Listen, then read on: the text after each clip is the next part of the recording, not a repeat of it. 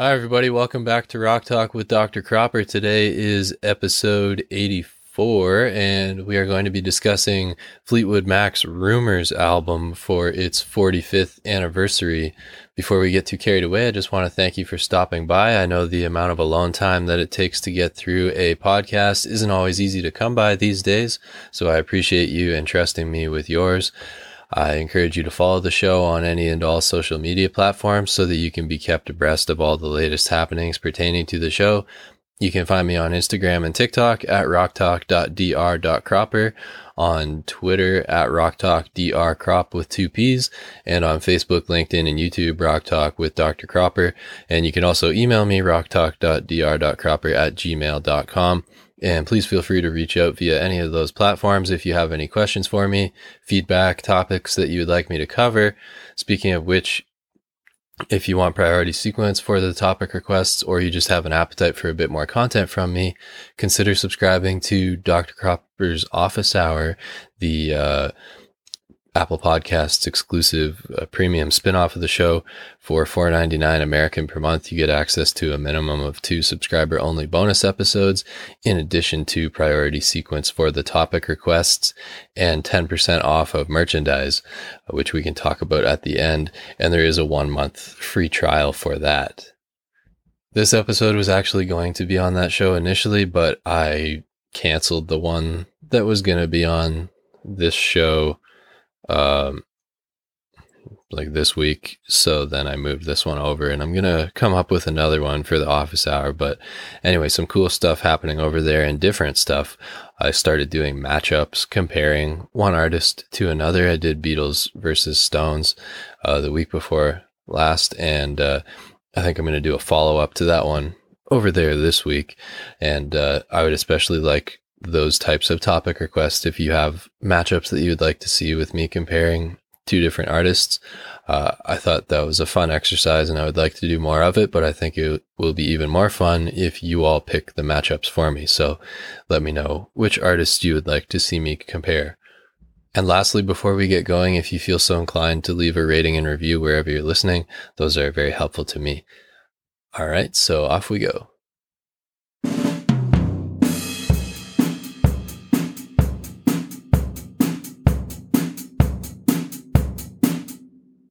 So Rumours 45th anniversary, as this is my first Fleetwood Mac episode, I'll briefly explain how I got into them, if I can even remember. I'm not entirely sure how I know the first thing I owned of theirs was the Greatest Hits, which has several songs from this, but I think I probably heard them before that. I'm thinking like on satellite radio, when I would be driving back and forth with my dad while he was living in Ohio. I remember hearing Dreams quite often on classic vinyl and all that, and that's probably what motivated me to go buy the Greatest Hits. And of course, Dreams is what you've heard my little samples of here so far. My favorite song on this album. And then eventually I discovered that Rumours was considered their best and went and bought it. And that's those two, the Greatest Hits and Rumours, are actually all that I own physically of their catalog. But there are lots of songs from other albums of theirs that I like, but I think Rumours, well, we'll talk about that later. So in terms of the band history leading up to this, they had started as a blues-based band in England in 1967, and the lineup underwent several fluctuations, culminating in a mid-tour disbandment in October 73 after one of their guitarists, Bob Weston, had an affair with Mick Fleetwood's wife during the tour. A lawsuit then ensued over the rights to the name Fleetwood Mac, after their then manager claimed that he owned the rights, even though it's Mick Fleetwood's last name and John McVie's last name. So their manager claimed that he owned the rights and assembled a new Fleetwood Mac to complete the touring obligations. He was nervous that his reputation in the industry would be irrevocably tarnished by having the band just pull out in the middle of a tour like that, which is a fair concern. But anyway, partially as a result of this legal situation, but also in an effort to bolster their fledgling popularity in the States, they relocated to Los Angeles in 1974. And long story short, by late 74, after Bob Welch left that fall, the band were down to Mick Fleetwood, John McVie, and his wife, Christine McVie, with Mick being the only founder remaining, although John was basically an original. He joined before their debut album. So at this point in fall 74, when they've sort of recently moved to California, Mick Fleetwood came across Lindsey Buckingham and his musical partner and girlfriend, Stevie Nicks, and asked them to join, which they did on New Year's Eve, 1974.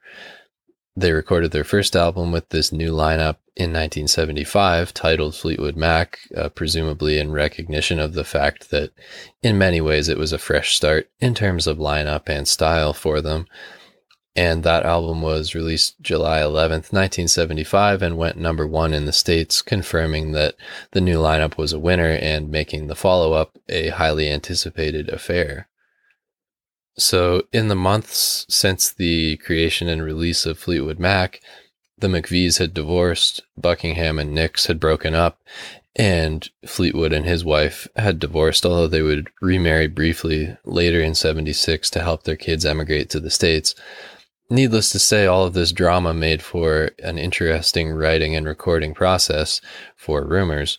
Christine dated the band's lighting director during the sessions. Mick and Stevie started a 2-year affair later in 77 after the album was out.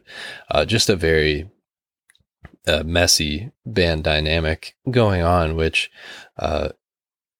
can either totally backfire or can be like diamonds are created by pressure. And in this case, it produced a diamond. So anyhow, in early 76, I presume January, they did some early work at Criteria Studios in Miami, at which point Mick and John decided to part ways with their producer Keith Olsen, as they felt that he didn't emphasize the rhythm section enough. Understandable concern for the drummer and bassist to have. And then in February 76, the sessions began in earnest as they set up shop at the record plant in Sausalito, California, with engineers Ken Kalat and Richard Dashut, whom the band shared production duties with. Most of the band complained about the studio and wanted to record at home, but Mick insisted that they stick it out. Christine and Stevie rented condos near the harbor while the guys stayed at the studio's lodge in the hills. They spent over 2 months there, with the sessions mirroring much of the excess that had come to characterize the rock experience by the mid-70s, especially in California.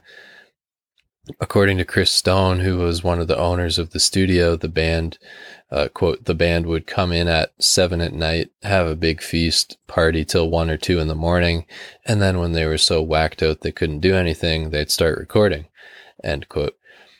I definitely think you can hear that at times. Dreams in particular sounds like that late night hedonistic sort of haze. The band allowed Lindsey Buckingham to take on more prominence as they wanted to make a massive hit, and he had a bit more pop sensibility, with Fleetwood and the McVies having come from more of an improvisational blues background. There were some tensions between Lindsey and John, though, which carried over from the sessions for the previous album, when, irked by Lindsey attempting to instruct him on how to play his part, John told him, "The band you're in is Fleetwood Mac. I'm the Mac, and I play the bass," which is fair, especially when Lindsey was the new kid on the block then, making his first album with them, and John was basically an original. Anyway, back to the Rumours sessions. Dashut felt that the recordings, quote, captured, quote, emotion and feeling without a middleman. And I think I would probably agree with that, even though it's definitely polished. And when you hear unfiltered emotion, you typically picture something that sounds very raw and That's not this album. It's very slick and pristine and commercially friendly, I guess you could say. They did travel across the bay to UC Berkeley for an all-night session in Zellerbach Auditorium for Songbird, which Kelat felt, I don't know if I'm saying his name right, by the way, sorry if I'm not, felt needed the ambiance of a concert hall to really come alive, and I think it definitely worked.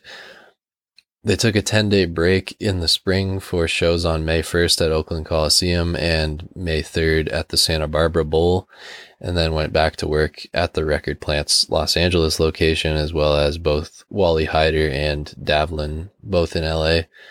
Christine and Stevie skipped most of these sessions unless they were needed, and then they were on tour from June 18th through July 27th before finishing things up in August, followed by 6 shows in SoCal the last week of August.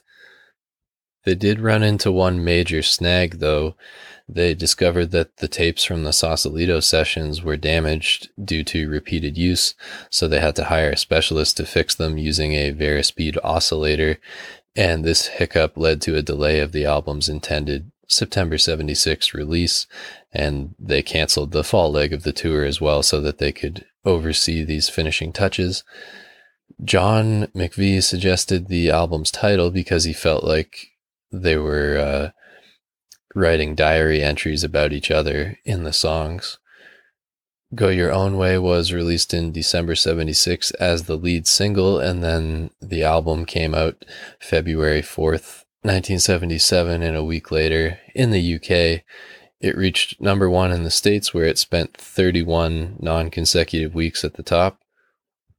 And it also topped the charts in the UK, Australia, Canada, Holland, New Zealand, and South Africa, and charted well in most other countries too. Dreams was released as a single in March and became their only number 1 song in June. Only number 1 in the States. And it won the 1977 Grammy for Album of the Year. And it's been a massive seller from the moment it was released. It reached 10 million copies by March 78, so barely a year old, and is now up over 40 million, one of only 10 albums in that stratosphere to have sold 40 million worldwide.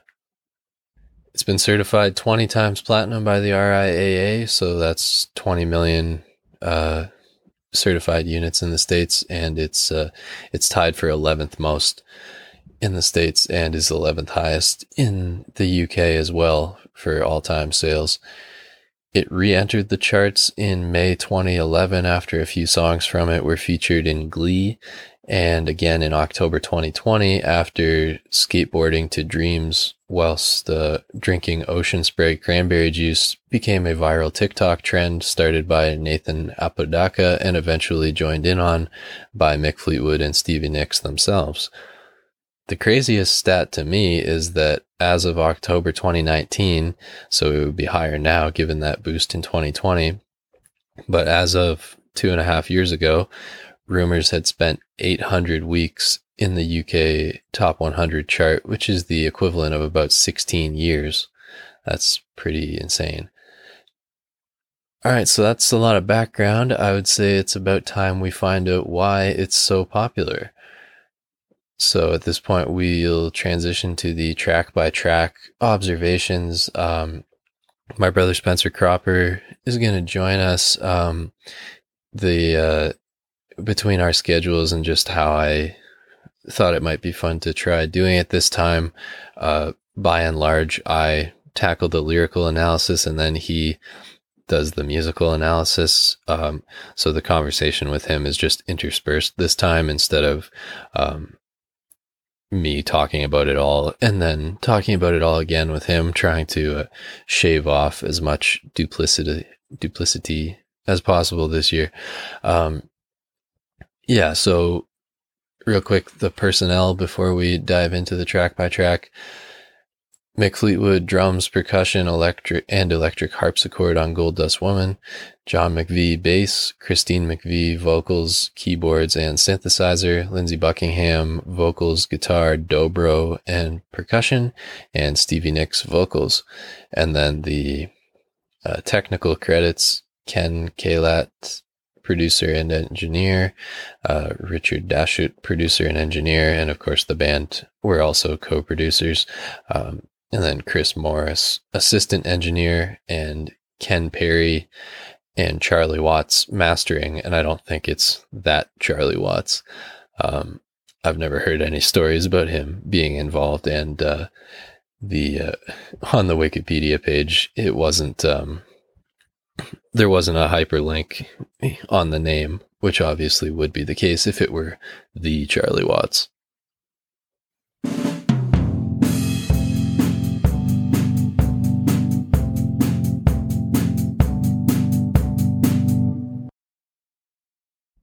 Okay, so the album kicks off with Secondhand News, which was written by Lindsey about what was going on with he and Stevie.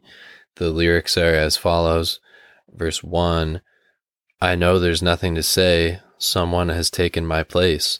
When times go bad, when times go rough, won't you lay me down in the tall grass and let me do my stuff? I know I've got nothing on you. I know there's nothing to do. When times go bad and you can't get enough, won't you lay me down in the tall grass and let me do my stuff?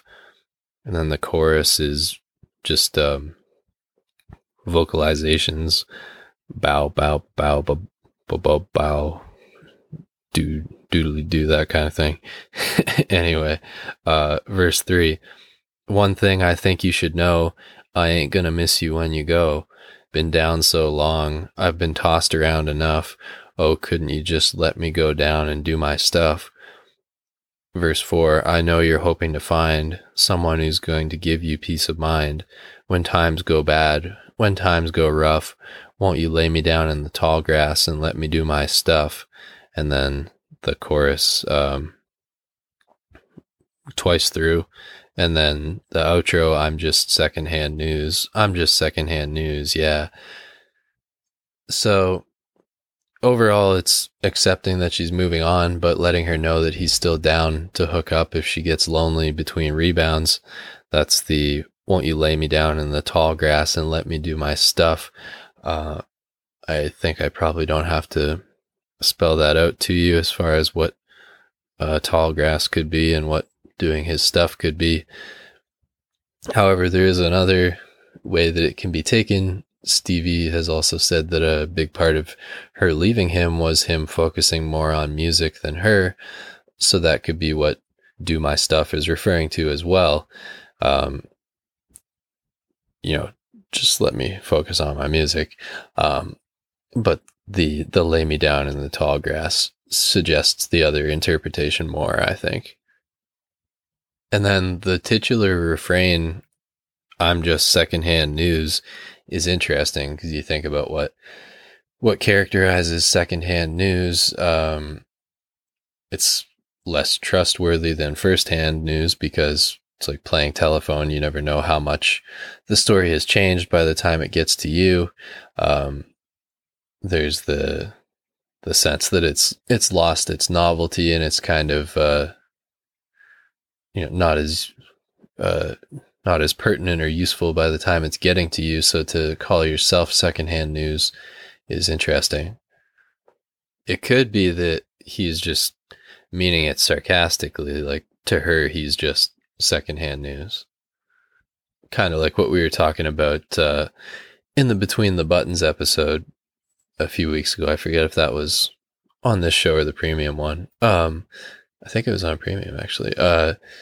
The Yesterday's Papers, where he says, who wants yesterday's papers? Who wants yesterday's girl? I get the same sort of meaning from the term secondhand news.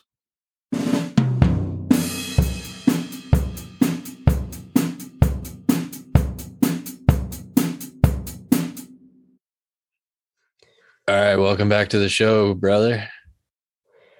Hey. So we'll start just going track by track. Secondhand news. We just talked about the lyrics. What talk to us about the music. I like the tempo. It's a great tempo to like start an album off, especially when you think of like 70s rock is kind of like when you think about Fleetwood Mac, it's like soft rock, right? Mhm. Where it's like it's mid tempo, like mid to high tempo, but like emphasis on the mid. Like it's never Yeah, like 180 beats per minute. and like mid intensity too. Yeah. Where it's like it's pretty reserved. I like the way this one comes in as like the opening of the album. And I know. I was reading they were actually inspired by Jive Talking by the Bee Gees, which is like one of my favorite songs. Oh, cool. I could hear that. Yeah, for sure. I think it's one of the better tracks on the album, like top 5 for sure, maybe even top 3. I'm a really big fan of Lindsay's voice. I like have always thought that the songs he sings lead on are the better ones in their catalog. And it's not because I don't like the other voices in the band. I think Christine McVie is a super underrated singer and a really great voice. And of course, Stevie Nicks has that magic to her. But Lindsay to me blows the other ones out of the water. Like I think his voice is just phenomenal. And this is a really great one. I mean, his melody is so precise. And I think it kind of introduces all of the right themes leading into the rest of the album. Where it's this kind of like it spins love into like a reflective thing where it's like I'm no secondhand news, where it's like I should be the main story, right? Like, but like where it's kind of reflecting on it and taking it like a step further. It's like a secondhand love song kind of thing, Mm-hmm. or even like like a talking about a certain love, but after it's happened, like a past tense love song almost. Yeah. He's also said that there's like a bit of a double entendre there where he's like letting her know that he's still down to hook up if she gets lonely between rebounds, the lay me down in the tall grass and let me do my stuff. Oh, wow. And like, I think about just the way he belts this one. I'm no secondhand news. I'm no secondhand news. Right. And it grows in intensity the whole way through. Yeah.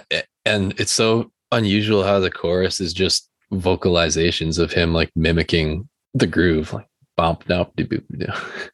Yeah. It's funny. It's like scatty in that way, but I think it has all the right magic to it. And it's like very much like, oh, Lindsay, like, look what I can do. Cause like his combination, like when he sings, what I hear is a song that's really, really precisely crafted.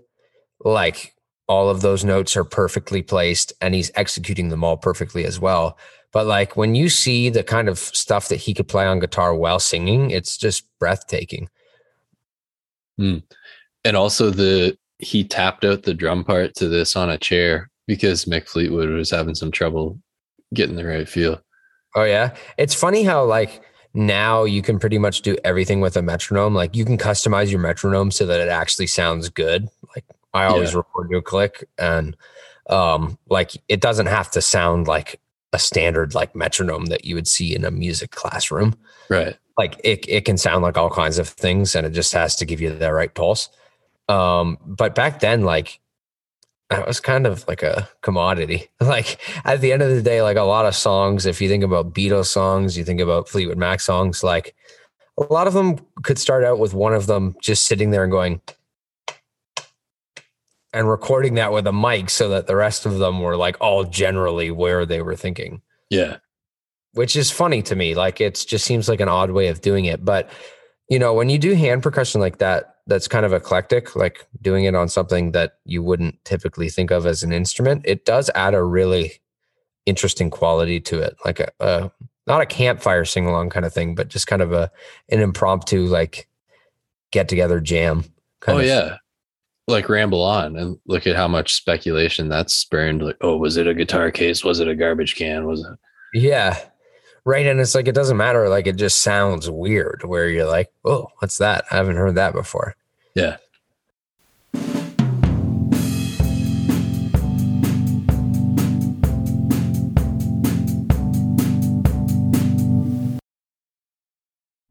And now we hear from Stevie on track 2, which is Dreams. Verse 1, now here you go again, you say you want your freedom. Well, who am I to keep you down? It's only right that you should play the way you feel it, but listen carefully to the sound of your loneliness. Like a heartbeat drives you mad in the stillness of remembering what you had and what you lost and what you had and what you lost. That part's the pre-chorus from Like a Heartbeat Drives You Mad. So verse 1 in the pre-chorus basically predicts that Lindsay won't enjoy his freedom as much as he thinks he will. And then the chorus, oh, thunder only happens when it's raining. Players only love you when they're playing. Say women, they will come and they will go. When the rain washes you clean, you'll know. You'll know. Thunder only happens when it's raining, to me, implies that an inextricable link between the success of the band and the issues in their relationship. By all accounts, they were in a good place before the band really took off, or before they joined, because they went number one with the first thing once they joined. Once it started raining money, fame, and groupies, explosions like thunder started popping up in their relationship. Or the rain could be the sadness caused by the issues. But if you give that up, you're also giving up the thunder of success. Either way, it's saying you can't have all of the positives of success without the negatives as well. So that's the first the most detailed level of interpretation. And then if you zoom out one level, it can also be referring to relationships more broadly, and the fact that passion usually goes both ways. If the positive emotions are strong, the negative emotions will be too. A friend of mine, who shall remain nameless, of course, was dating a woman who was she was pretty emotionally reserved, and some might even say cold, and to him, he sometimes felt like he wasn't getting enough that way, and she wasn't affectionate enough and stuff. But the flip side was she was very chill about things and never took his head off and sent page-long essays when she got mad about something. And then they broke up, and he started dating a new girl who's very bubbly and affectionate, and he's like, oh dude, this is amazing. And I said, okay, just be careful though, because usually the strength of the emotional expression stays the same, whether it's a positive or a negative valence to those emotions. It's like a parabola, if you, wherever you are on the y-axis on one side of the parabola, it's like a law of nature. You're on the the same spot on the y-axis on the other side of the parabola. So I think you can interpret this line that way, that if you want the thunder of like passion often goes hand in hand with the potential for rain. And it can also apply, if we zoom out one more level, to life in general. You have to expose yourself to the potential of getting hurt or rained on if you want to experience all that life has to offer, the thunder. So overall, pretty cool for 6 words to say so much. And then players only love you when they're playing could be calling him a player in the colloquial sense, as far as a man who gets lots of women for casual things and flings, rather, stereotypical ladies' man. Could also be saying that he only loved her when they were making music together, as in playing, like playing your instrument, sort of a transactional love of how she could help him as a musician. Or it could be in keeping with the following line in verse 2, suggesting that other women coming after him are they only pretend to truly love him, whereas Stevie actually did. And then the second half of the chorus basically says that after he's exhausted himself from casual flings and the dust settles, he'll realize what he had and what he lost. Okay, verse 2. Now here I go again, I see the crystal visions. I keep my visions to myself. It's only me who wants to wrap around your dreams. And have you any dreams you'd like to sell? Dreams of loneliness. And then the pre-chorus again, like a heartbeat drives you mad in the stillness of remembering what you had and what you lost and what you and what you had. Oh, what you lost. So crystal visions are the fantasies that she had and still has of what their future together could have been. She keeps them to herself because it's too late now. That ship has sailed, but she's still aware of how good it could have been. And she cares about as far as the, it's only me who wants to wrap around your dreams. She cares about the real Lindsay because she knows the real Lindsay was with him before he was famous, whereas these hordes of women now showing interest in him don't know or really care about the dreams that he has deep down. And I love how the bass changes a little bit on the wrap around your dreams. It goes dum, dum, dum, dum, almost kind of an oxymoron where it you picture wrapping like a smooth swooping, wrapping a blanket around yourself, which where most of the song is really smooth and flowing, and then when it says wrap around, it gets choppier in the bass, maybe suggesting that you're emphasizing how that's not going to happen anymore, that she wanted to wrap around his dreams, but won't be. And then, have you any dreams you'd like to sell? Basically calls him a sellout, which is the worst diss you can give to an artist, saying he either readily gave up his true dreams or passions or desires for success, or just makes up dreams, passions, subject matter that he thinks will sell. Either way, pretty biting line. And then from there, it's just the chorus twice more in the outro. You'll know, you will know, oh, you'll know. I've always loved the song. It's the first Fleetwood Mac song I remember really catching my attention. Like, wow, this is amazing.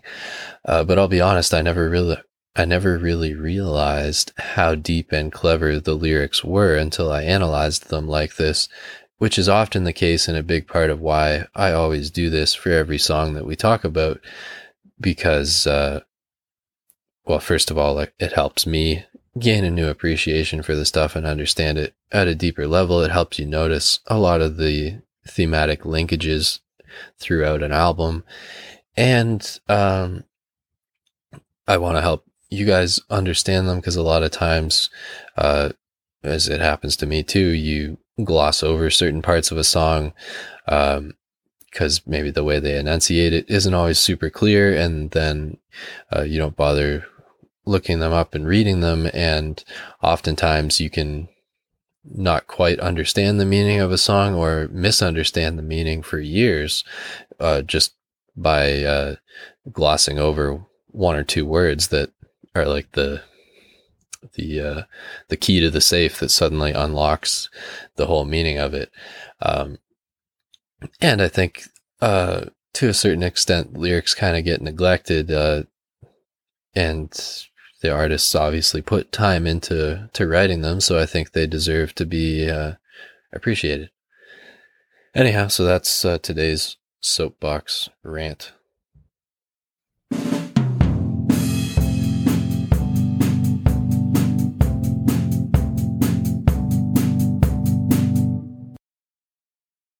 Okay, Dreams. What do you think about the music here? I love that it's had a resurgence in the last couple of years. It's funny because the other day, I think I was at work and somebody was like, it was like a kid, right? And they're like, "What's a Fleetwood Mac?" And I was like, "What?" I was like, "You're kidding me, right?" But then I was like, if there's one song by Fleetwood Mac that I think everybody like it doesn't matter what age they are would know, it's this one. Yeah. Like I think everyone's heard this, like especially with when it blew up on TikTok there. I think the music's great. I love that the crash of the drums is on the two, so that it's this kind of like right where it kind of gives you that feel of like that slingshot where you like hold it and then it's Well, yeah, the one is on the end of the fill, floor tom and bass, and yeah. then snare crash. Yeah.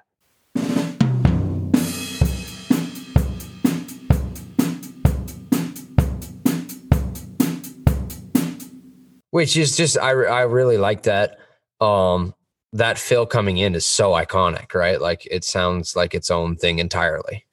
Yeah, and he does another kind of like spin of it later in the song that's a bit longer, but so like extravagant because of how long it lasts, but totally reserved. Yeah. Yeah, like his style of drumming, it never sounds like he's like going too far. Like it's all very, hearing the part and just executing it. And of course, that would come from the fact that by this point, right, like he'd been playing professionally for over a decade. Yeah, they formed in 67. So yeah. Well, but before then, like Mick Fleetwood and John McVie were in the Blues Breakers, right? Right. Yeah. So, like, I mean, like that's big time experience. You're playing with Eric Clapton, like, and Mick Taylor and all these people, right? Like, he had been doing that for like 4 or 5 years before Fleetwood Mac even started, and then this came out, and it like they have that distinct sound to it where you can hear that he's worked out all of these different tools as a drummer, and he's like really good at executing them to the point that it doesn't sound like it's challenging for him. Even though if you sit down at a kit and try to play this, like it's pretty difficult to do. Yeah, it's one of those mind over matter things whenever you have stuff like that with the upbeat crashes and all that. Yeah. Yeah. When I think about that fill where he's like, it's kind of like that kind of thing where it's like, where he's like emphasizing the offbeats. Mm-hmm. And I mean, honestly, as I was kind of browsing through all the different songs on this album, I just find myself kind of stunned at how good all of the songs are, because I find that like so many albums at some point they run out of the good songs and you start being like, okay, I'd rather go back and listen to like my favorite song from the album than to kind of slog through these last ones. Mm-hmm. And the sign of a great album is when it's like, no, like there's none of those. And I mean, this one, like, as I was trying to rank it, it's like the bottom 3 songs are still like 3 really good, well done songs. So yeah, I mean, Dreams, I think ends up being the best song on the album. Like to me, it's my favorite. It's a great groove. It's really simple. Like the bass playing is really simple. But that's the thing, like their magic was like they could be so reserved, but they would show off their chops in exactly the right spot to push the song forward. Oh yeah, it's a beautiful example of the whole being exceeding the sum of its parts. And I was reading about the recording process at the record plant in Sausalito, and they said they would get there at like 7 at night, have a big feast, and then party till 1 or 2, and then once they were like too like loaded to do anything, then they would start recording. And Dreams definitely has that late night hedonistic haze kind of feel to it. It sounds like such an outrageous way to like get things done, but I mean, it worked. So yeah, I would definitely put Dreams high on my list of like nighttime drive songs. I don't know. I mean, it's one of those songs that I can't think of a time I wouldn't want to hear it. Well, like, yeah, I'm happy to hear it anywhere. Like anytime, any place, doesn't matter what I'm doing. Like if that came on, I'd be instantly, by the time that fill finishes, you're like, oh yeah, this one again. But of course, I find it especially suited, I should say, to like at night cruising around. Maybe because a lot of the first time I remember hearing it was like on satellite radio driving down to Ohio with dad when it was like dusk or that kind of time of day, I guess. It's yeah, I agree with you there that it's like late night car song. Great time to hear it. Like has a little prelude and then put on a nice Dark Star. Oh God, you've lost me now.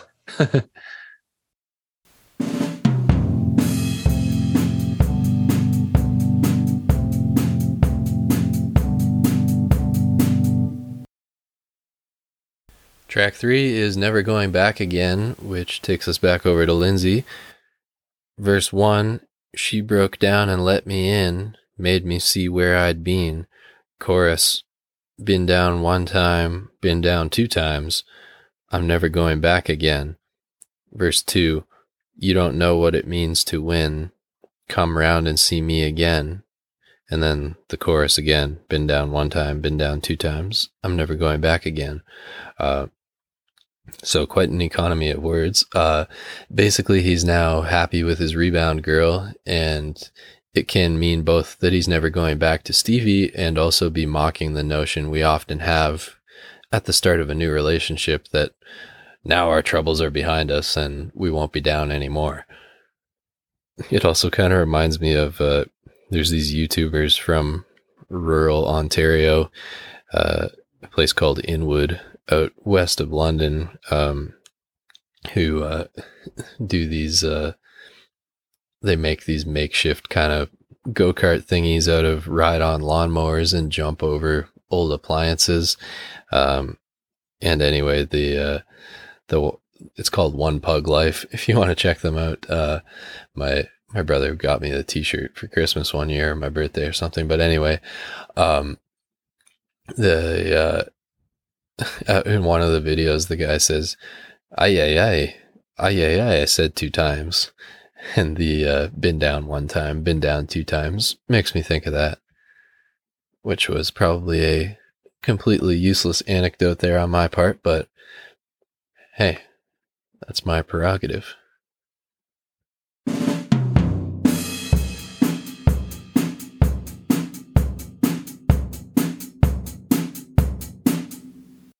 Okay, Never Going Back Again.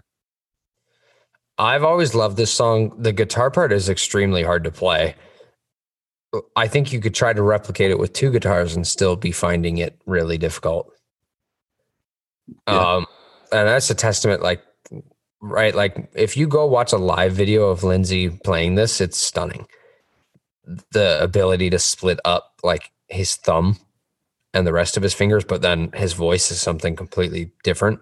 And it's all going on at the same time seamlessly.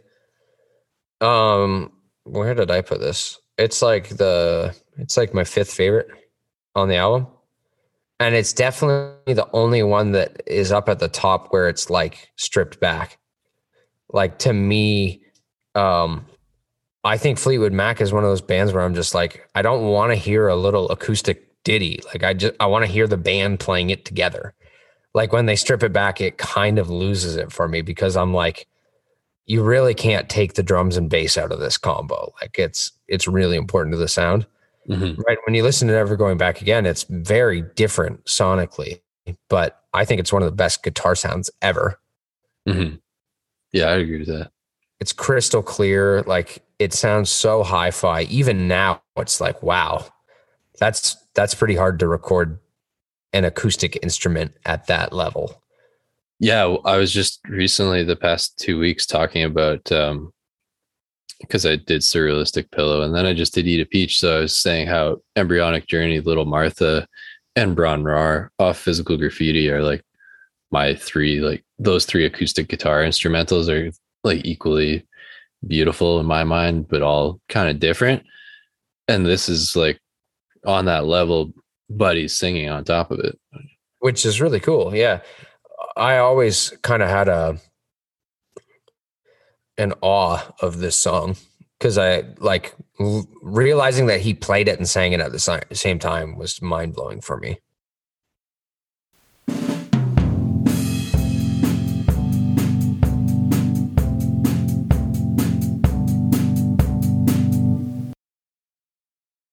All right, track 4 is Don't Stop, which was written by Christine, but sung by both she and Lindsay.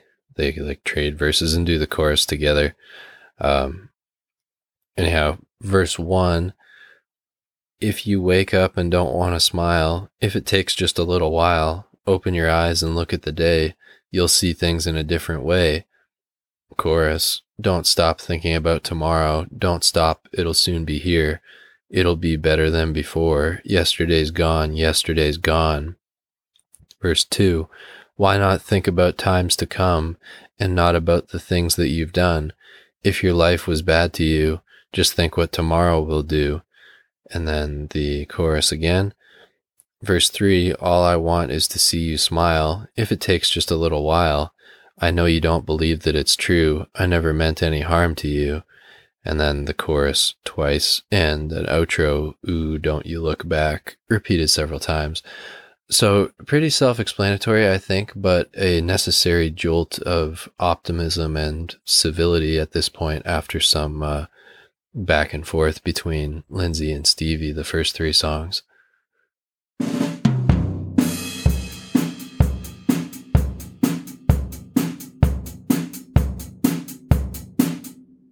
This is one that has started to lose its impact on me over the years, having heard it so many times.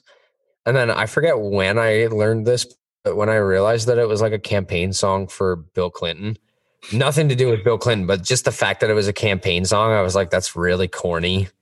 Yeah. And like, then when I listened to it, I'm like, yeah, this is the corniest song on the whole album. I see you told me that when we were doing the Doors episode, and now I can't unhear it.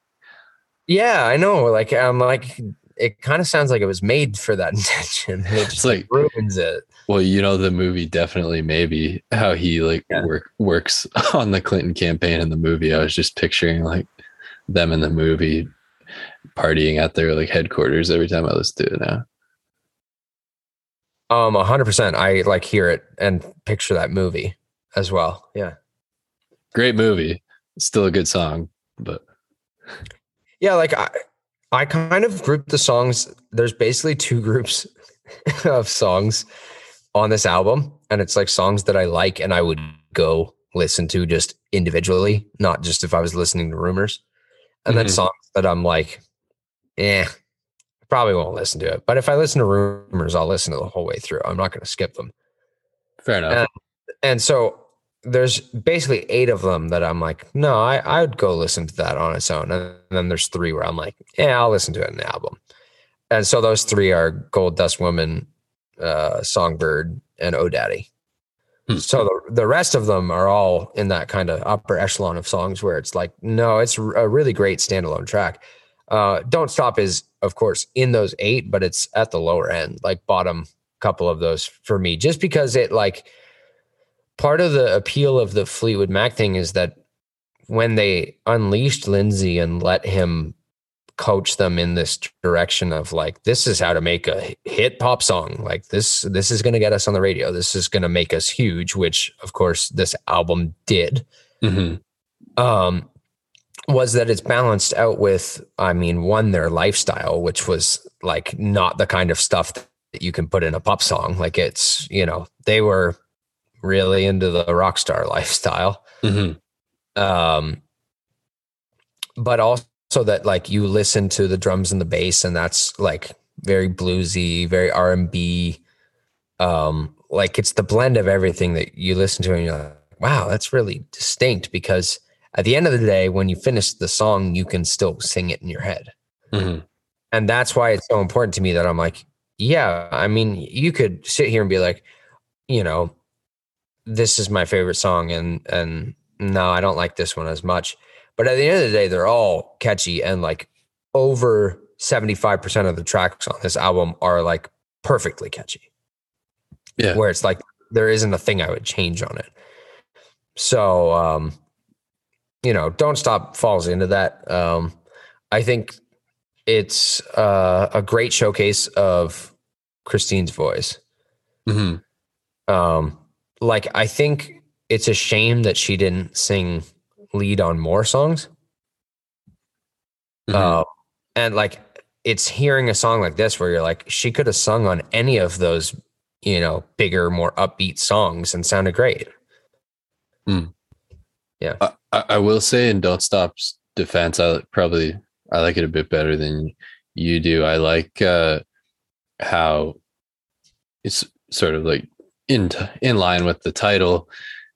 Fleetwood's drumming the whole time is like bass and snare on every beat, like da, da, da, da, da, da, da, da. Yeah. So I like that persistence, and as you're alluding to with the lifestyle, cocaine was a big factor at this point in the mid 70s, rock star excesses, and you can definitely get that vibe from things like that in this song, that persistence, and like kind of it's glossy but jittery. Yeah, definitely.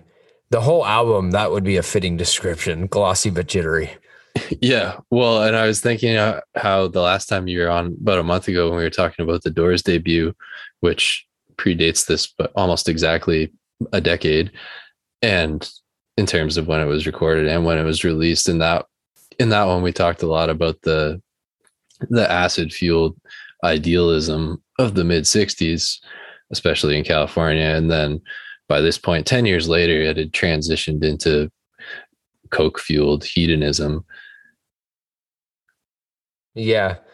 It definitely, I mean, like you could isolate those two albums as like signs of completely different times. Yeah, it's very far removed from what you hear in the 60s, and the sound quality is just night and day, like of what you were able to do with studio technology at the time. So like this is one of those records where it's like one of the earlier ones. Like if you think about this, you think about Thriller, like those stand up against records being made today, which like just they're being recorded better because we have better technology to do so. And like it's more accessible, right? Like, not that the stuff from the 60s and the 70s doesn't sound great and doesn't stack up, because it does, but you do hear a difference. Whereas like this, it's like, nah, I mean, it just sounds like a really well-produced, like could be an indie band for all I care. Mm-hmm. Right. But like the sound quality is really, really top notch. Oh yeah, this one's definitely a treat for the ears. Did you know though that they actually almost lost that because they took a little break after the Sausalito sessions and had two shows, and then they went back to work in LA and realized that the tapes from Sausalito were damaged from like overuse during the sessions. So they had to bring in a specialist with a Verispeed oscillator to like restore them. That's funny. That's one of the things about tape that is actually a setback. Yeah. Is that like you can only erase stuff so much before the tape is crap and you need new tape. And like that's one of the bright sides of recording music now, is like you could literally do 1,000 takes of something to get it right. Like, not that that's the ideal way, but if it's what you're going for and you're trying to achieve that kind of note for note perfectionism, like you have a lot more range to explore now. Whereas back then it was like you only had like, I don't know, maybe a dozen takes to like get apart before you were going to start messing with the overall sound quality of the whole song. Yeah.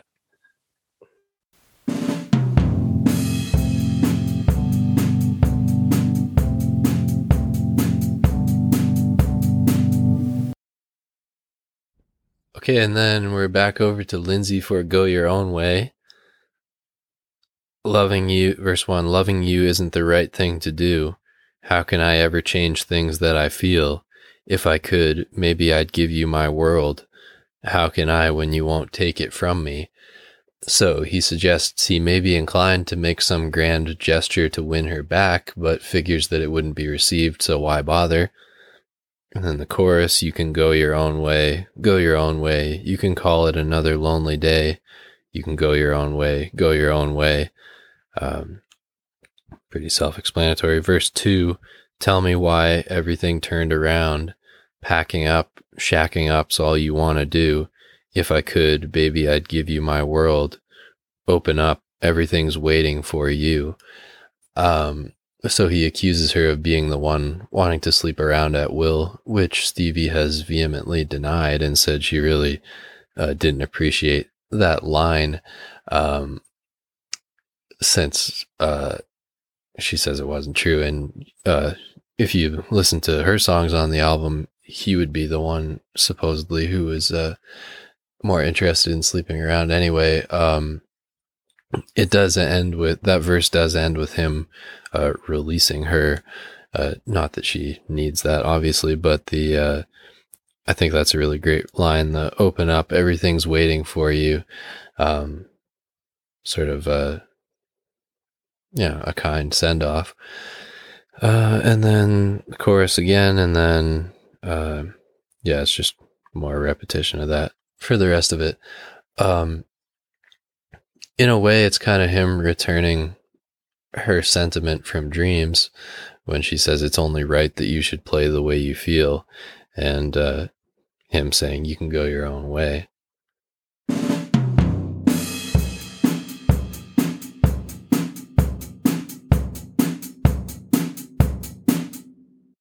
You and I disagree on this one. I think it's your last song on the whole album. It's my second.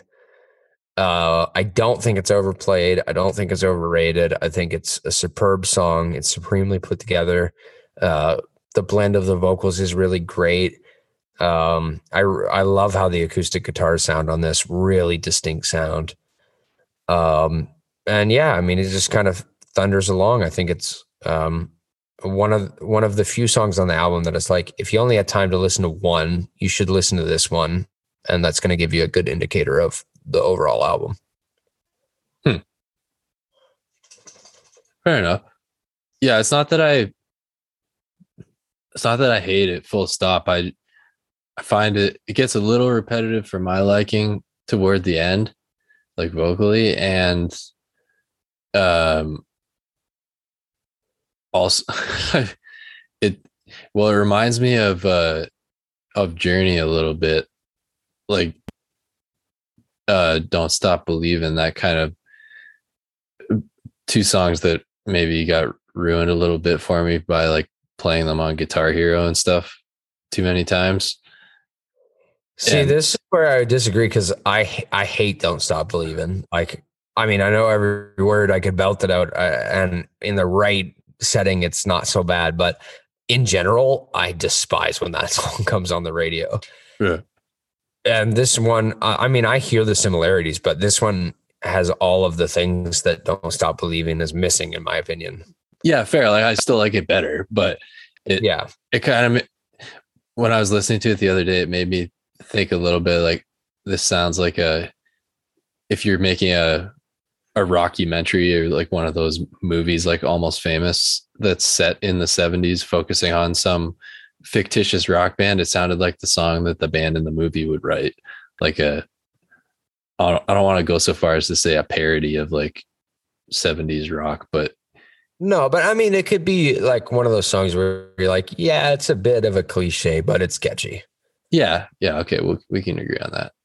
I like the dynamic that comes across. I just don't think there's that many songs where it's like, it's literally being sung by two people that have been in love, have broken up, and it's about like, you can go your own way. Like, yeah, fair. You know, that it is a really interesting dynamic, and you can hear the emotion in the vocals. Yeah. And I will say, I love the line, open up, everything's waiting for you, like setting the person free. Yeah. I really like his verses, like the way that it sinks back into it is really nice. Yeah.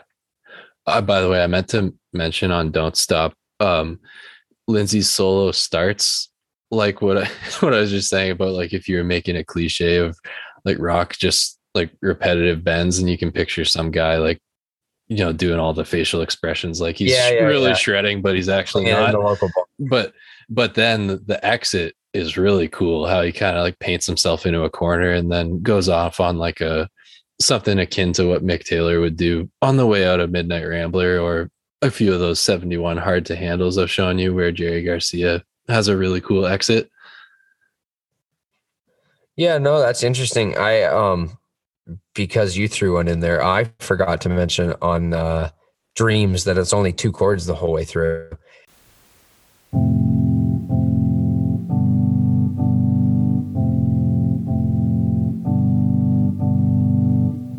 So it would make the list of the few really, really simple, and by simple meaning, like, I mean, basically how many chords you've got in it, songs that I do like, and that like I listen to and I'm like, no, it doesn't need a third chord. Yeah. Because I've never ever thought that. Like, normally when I hear a song that's like that, I'm like, okay, but you could have brought in a third chord and made a bridge out of it. Come on now. Yeah, it's one of those few like perfect pop songs, like Good Vibrations, Satisfaction, couple Right, but like totally different where like Good Vibrations is like a really mystical, like I mean, those chords are outrageous, and then this is like literally the simplest thing you can think of. And the thing that what's funny about this is that it never plays the home chord of the key. It's this vamp between F and G, and is really in the key of C. It's really common chords to play. It's like when we talk about 3-chord pop, it's 1, 4, and 5. So it plays the 4 and the 5, but it never plays the 1. And that's why it has that mystical thing about it, because I mean, you don't have to be a trained ear. Like, what you're hearing is this constant tension of, okay, we're close, we're closer. Oh no, we've back to the first spot. Closer. Oh man. I can't get a feel for this. It keeps not landing where I think it's going to land. And then it still never lands at the end.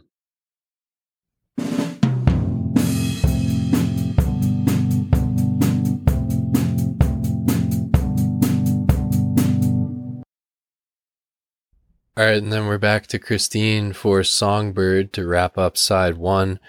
Verse 1, for you there'll be no more crying. For you the sun will be shining. And I feel that when I'm with you, it's all right. I know it's right. Verse 2, to you I'll give the world. To you I'll never be cold. 'Cause I feel that when I'm with you, it's all right. I know it's right. Chorus, and the songbirds are singing like they know the score. And I love you, I love you, I love you like never before. Bridge, and I wish you all the love in the world, but most of all, I wish it from myself. And then the chorus again. The verses are pretty simple and a sweet sentiment. Kind of in line with what we've just been talking about the last couple songs, letting the person go and not harboring too many hard feelings. The chorus, though, the songbirds are singing like they know the score. I'm just going to read you, or at least skim over this one comment I saw on it that I think is it's from an anonymous source, but I think was pretty astute. On a literal level, the lyrics suggest that the birds are actually singing the tune of McVie's song as if they have seen the sheet music, the score for it. Because the word songbird can refer both to birds that sing to attract mates and to outstanding female vocalists, McVie and the birds are connected through their attempts to attract a partner with song.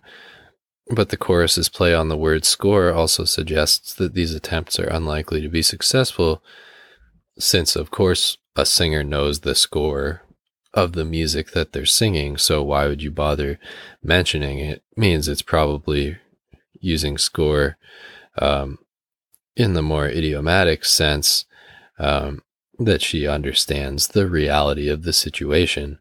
And in this case, that reality seems to be that the singer is helplessly in love with a man who does not reciprocate her affection. Yet this lack of reciprocity seems to inspire her to love him even more, or perhaps differently, that like never before, she realizes that it's a waste to keep loving him with that romantic love like she did as a wife, but she still cares a lot for him and loves him like never before, because she sees her love for him evolving into something different. And then this person goes on to say the hopelessness of the singer's situation may be further underscored by the fact that the noun songbird can also refer to a caged bird kept for its singing, constrained to sing alone forever.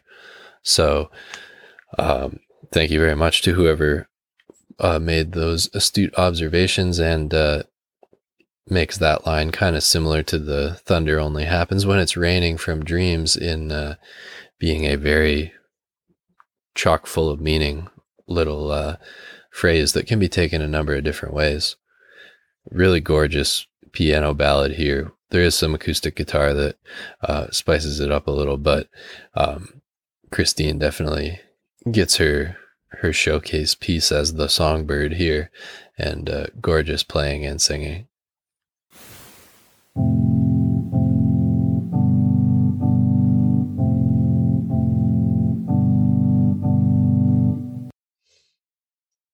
The vocal's really great on it.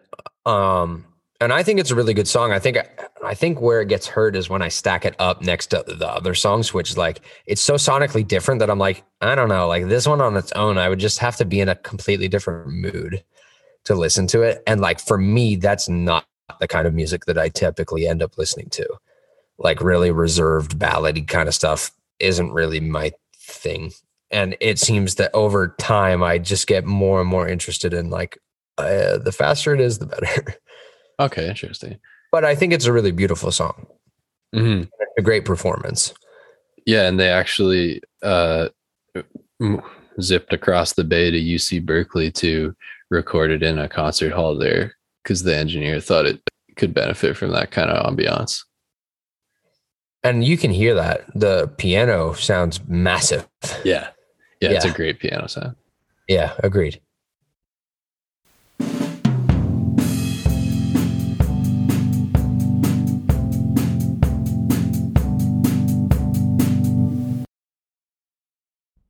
All right, and then side 2 kicks off with The Chain, which is the only song on the album that isn't a solo writing credit, actually, credited to the entire band. Verse 1, listen to the wind blow, watch the sun rise, run in the shadows, damn your love, damn your lies. So the first half could suggest staying up all night stewing over the relationship and its issues in silence, or hearing rumors about what your lover / now ex is up to. Run in the shadows implies doing things in secret, likely affairs, and damn your love, damn your lies. Their lies have made their love unappealing. I also love how, it starts with that 4 on the floor, the 4 on the floor with the bass drum from Mick, and then it all pauses before the verse starts, as if they're mimicking like a ticking time bomb, symbolizing, the relationship is like a ticking time bomb, and then suddenly it hits 0, and then the verse starts. Chorus, and if you don't love me now, you will never love me again. I can still hear you saying you would never break the chain. And if you don't love me now, you will never love me again. I can still hear you saying you would never break the chain. So the first part of it, if you don't love me now, you'll never love me again, could be saying this is your one chance to smarten up. And then the rest of it is pretty self-explanatory. The chain symbolizing, trust or the relationship as a whole. I've also seen it said that it kind of refers to the bond between them as bandmates. They all felt like they had something there tying them together that never let them really break away from each other, even with all of their interpersonal issues with their relationships and all that. And then verse 2, listen to the wind blow, down comes the night, run in the shadows, damn your love, damn your lies, break the silence, damn the dark, damn the light. So that last part, eventually they'll have to stop pretending that they aren't aware of the running in the shadows that they're both doing, and neither staying silent, damn the dark, nor the fallout likely to result from breaking the silence, damn the light, are attractive options. And then it repeats the chorus several times, and then there's an outro, chain, keep us together, run in the shadow, and lots of call and response sort of action happening in the vocals.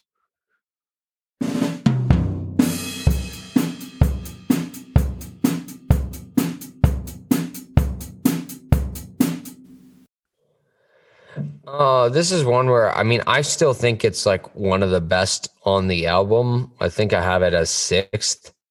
This is one where like I've heard it too many times and I just don't go back to it at the moment because I don't find myself seeking it. Mm-hmm. But there were definitely times where I listened to this like a lot. Like I remember it being a favorite of mine as I was like much younger.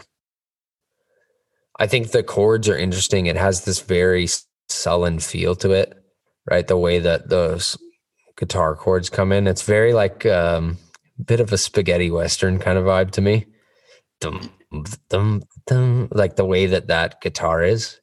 Yeah, well, which fits the lyrics because it's kind of like you've been up all night stewing over like what's going wrong in their relationship, and there's like an impending standoff or shootout between the two of you. Yeah, 100%. It perfectly captures that vibe. This one, it even gets a little repetitive for me at the end, which I know is part of the like tag, oh, you will never break the chain. And then it keeps going like, you will never break the chain. Like you're drilling it home. Yeah, but even me, I'm like, okay, it's a bit much at this point. It's like in Monty Python, the Holy Grail, when it's like, get on with it. Yes, get on with it. Yeah, it just goes around and around forever.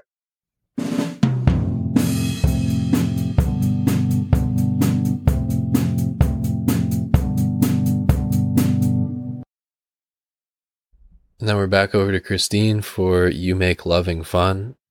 Verse 1, sweet, wonderful you make me happy with the things you do. Oh, can it be so? This feeling follows me wherever I go.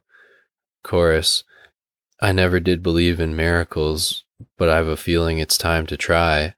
I never did believe in the ways of magic, but I'm beginning to wonder why. And then verse 2, don't break the spell. It would be different and you know it will. You make loving fun, and I don't have to tell you, but you're the only one. And then the outro, you make loving fun, with the backing vocals going, it's all I want to do. So the don't break the spell, it would be different and you know it would line, and you know it will, rather, suggests to me she's thinking that they should keep it at least somewhat secret, afraid that it would lose the magic if it became public or an official relationship. This, by the way, is about their lighting director, who she was dating at the time. And then I don't have to tell you, but you're the only one is a great line that could mean two things and could mean them simultaneously. One, she doesn't owe him exclusivity or even an explanation of whether or not there are other guys, but she tells him anyway. And or that she shouldn't have to tell him because she thinks it's probably obvious to him, but she tells him anyway just so he's sure. Either way, a great line. And I love how this one starts with Mick counting them in very obviously on the hi-hat, that and then bah, on the snare, and then it starts. And like Dreams, it's another one that just has a classic late 70s mellower rock sort of sound with the keyboard taking prominence, and a great groove with pretty persistent drums and bass. It's a really nice one. Actually, as a matter of fact, those are my two favorite songs on the album.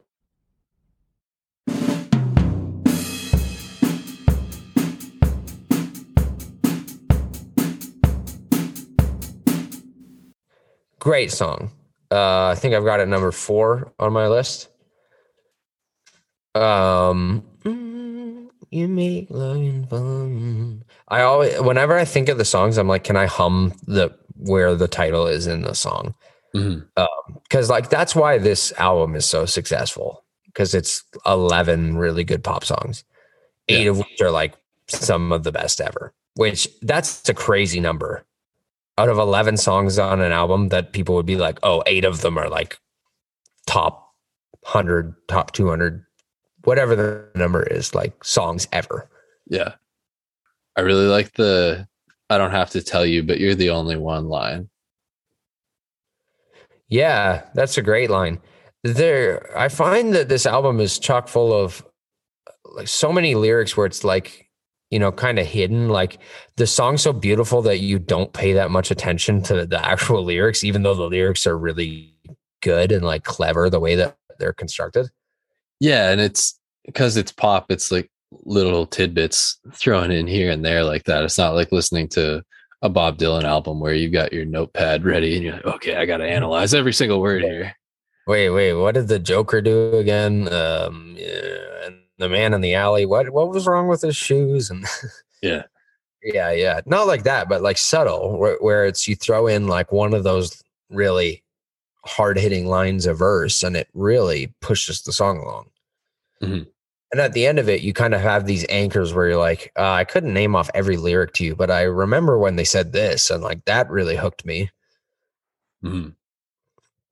Like it's not a song I would call simple. Like, and this is I've never played the song. I don't know the chords, so I have no idea. But just based on what I'm hearing, like Mhm. it feels like it explores the key like pretty fully, where it goes to most of the different spots within the key. Okay.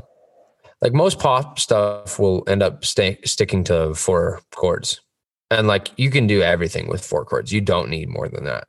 Like Mhm. truthfully, everything's just a substitution of that. But one of the things with like soft rock is that like you don't hear a lot of 5-to-1 resolutions, which is uh like you don't hear a lot of that. You hear a Okay. lot of this, which is 4-to-1, and it's Okay. much lazier. It's much less, exaggerated. Okay. The voice leading it, really what is happening is that one of the notes between the four chord and the one chord is shared, so you Okay. have less movement. Oh, okay. Like you can hear that it's shifting down, but you can also hear that there's one note that just stayed the same, Okay. and that's what's like kind of giving you that laid back feel. Is they're literally choosing chords where it's like the voice leading is going to be laid back. It doesn't matter what you do with it. Mhm. um yeah. I think Christine sings the lead vocal on that, right? Yeah. Another great one, right? Where I'm like, man, she should add her own band where she sang every song. Well, and I like the keyboard sound on it. It plays a bit more prominent role in the groove. Her work on keyboards is super underrated. It's like, I don't hear people talk about it when they talk about Fleetwood Mac, but I'm like, it's a huge part of the sound. Because Mhm. most bands don't have somebody that's always on keys. Yeah. Like most bands don't. Like maybe over the years it's become more and more prevalent, but certainly at the time in the 70s, like it was not guaranteed that every band had somebody playing keys. For sure. So like to me that immediately distinguishes you, where you're like listening and you're like, okay, I hear that electric piano in there, that's definitely carrying some of it. Well, and especially when you only have one guitarist, it goes a long way to filling it out. But also that shifting the sound, like if you had two guitarists and one keyboard, like you're just shifting it a little bit, but because Mhm. you have one and one, it's literally like Yeah, meeting it in the middle. Right. absolutely. Yeah. Well, and when you all play that more reserved approach because it's softer rock, it that extra thickness is important. Whereas, like, yeah, if you're going to only have one guitar, one drum, one bass, and you play as aggressively as Zeppelin, like, yeah, it's plenty full. But if you play a sparse style with a sparse lineup, then it just sounds kind of hollow. It sounds silly. Yeah.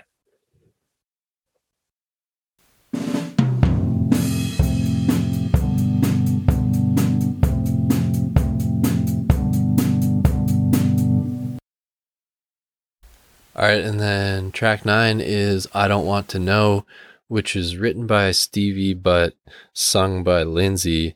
It actually predates the rest of the songs on the album by several years. She wrote it when she and Lindsay were performing as Buckingham Nicks. And as if there wasn't enough drama involved with this album, the others recorded it without her, with Lindsay singing both his and her parts, and then they just showed it to her when they were done, because Silver Spring, which is another song of hers, was I guess causing problems with fitting it all onto vinyl lengthwise, which I don't really understand because they're not that different in length. But anyhow, she was understandably incensed, but allowed them to make the swap. Otherwise, she would have only had 2 songs on the album, Dreams and Gold Dust Woman.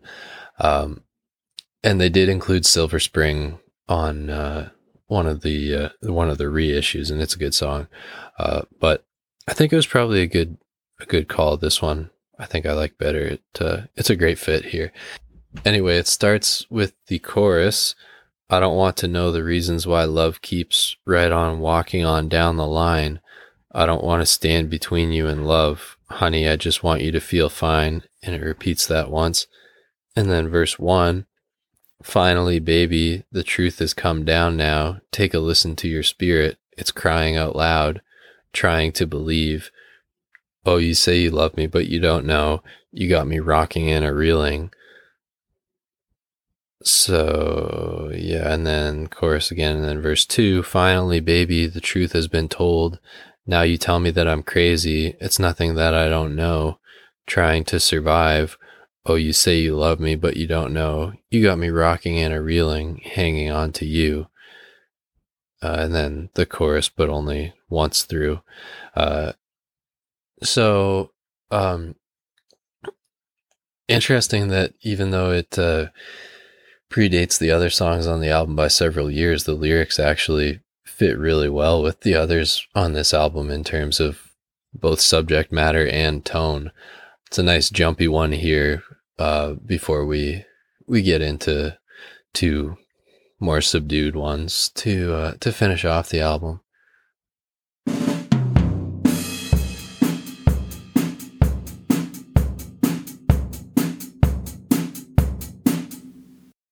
That's definitely one of those moves where it's like, I don't want to say it's a dick move, but it's definitely something that, like, when you think of auteur producers, like guys that can do everything, and that, like, if you leave them in the room alone at the studio and you guys go home, like, you will show up the next day and they've recorded all your parts for you. And it is played well enough that it's like, what are you going to do? Retrack it to what? Not even play it as precisely? Yeah, well, and apparently Lindsay and John did clash over stuff like that at times. Like, apparently in the sessions for the album before this, at one point Lindsay was trying to like tell them all what their parts should be, and John said, the band you're in is Fleetwood Mac and I'm the Mac, I play the bass, like, don't tell me how to play my bass part. Yeah.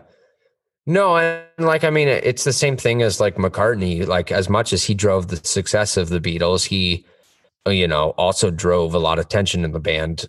And it's not because that's what his intention was, but that inevitably you run into situations where people are getting a little bit offended that you're saying like, oh, this is the part. And the thing is that if the only thing that you care about in your head is the success of the song and how well it gets done, if you have a suggestion, you're just putting it out there because you're like, I think it should be like this. Can we try it this way?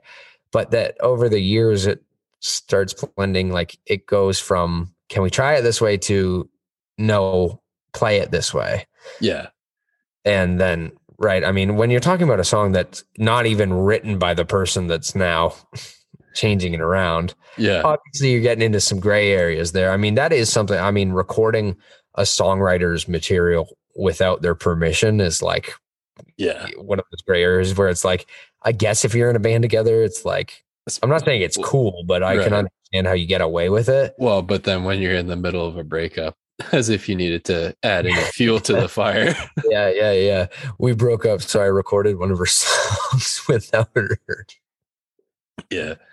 What a Well, slap in the face. and with Um, the tension with he and John, you add to it that he's the new kid on the block, and John's been in yeah, the band for a yeah, decade and isn't yeah. original. He's like, dude. Yeah, no, it definitely, shows you some of what is to come with Fleetwood Mac, where like, you know, inevitably the same stuff that gets you to the top also, breaks the streak because people get sick of the same stuff. And, especially when it comes to somebody that like others are going to be like, oh, he's overbearing. I don't think Lindsey Buckingham's overbearing. Like knowing what I know about the band, I think he did everything right to get them where they got. And I think that without him in the equation, I don't know if they would have ever become like the biggest pop band in the world. I think they would have been good. I think people would have liked them, but I don't think they would have reached the same peak.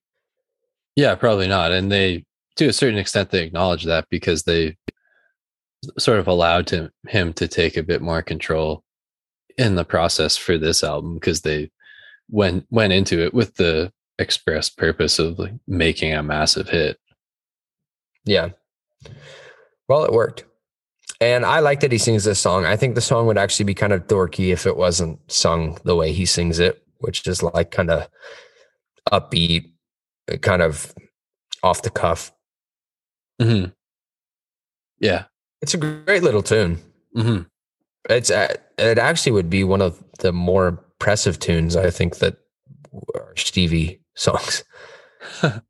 Like I don't say that as a dig because like her expertise is like she writes lyrics that make you think, mm-hmm. and the melodies are always great. But like Dreams, which is like the biggest hit that she ever wrote, is like if you just played it on an acoustic guitar, by the end of it you'd be like, okay, I'm tired of it going back and forth.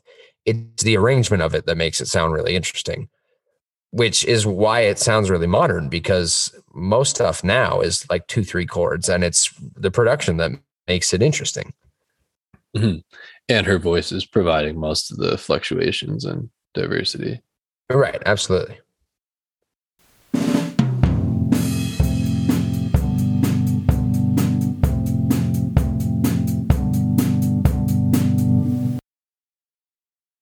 And then Christine takes her final turn for the penultimate song of the album, which is Oh Daddy.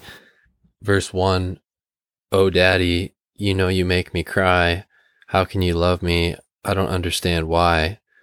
Oh Daddy, if I can make you see, if there's been a fool around, it's got to be me.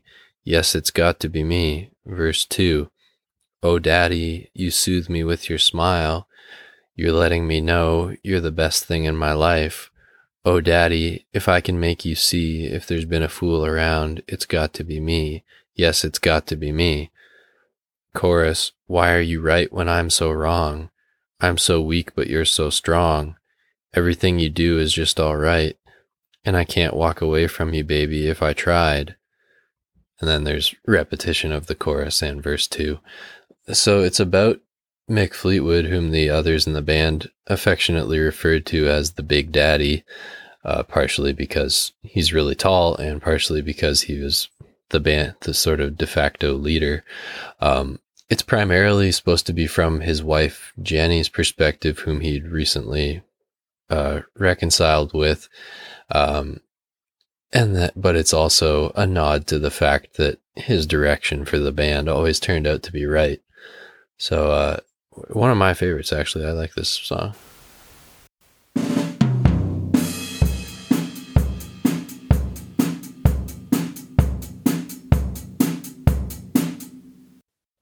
I could never listen to the song seriously for a long time. Like when I was younger, I didn't get it. Right. Like, but that's the kind of dynamic you don't understand that like, right. Like the band dynamic, but also just like, it's one of those lyrics that right off the top is like, oh daddy. And it's like, what perspective is this being sung from right now?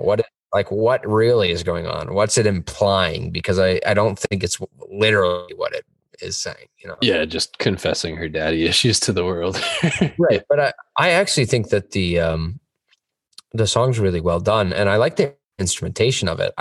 As I was listening before, I really like when does the dong, and it really just sounds like an acoustic guitar is like the loudest thing in that mix, where it's like dong, Oh, the even though You're it's So like, Strong, and then it's like dun, yeah, dun, dun. Yeah. yeah, which is like an interesting dynamic because like outside of the studio, you just couldn't get an acoustic guitar to sound that loud over top of drums and bass.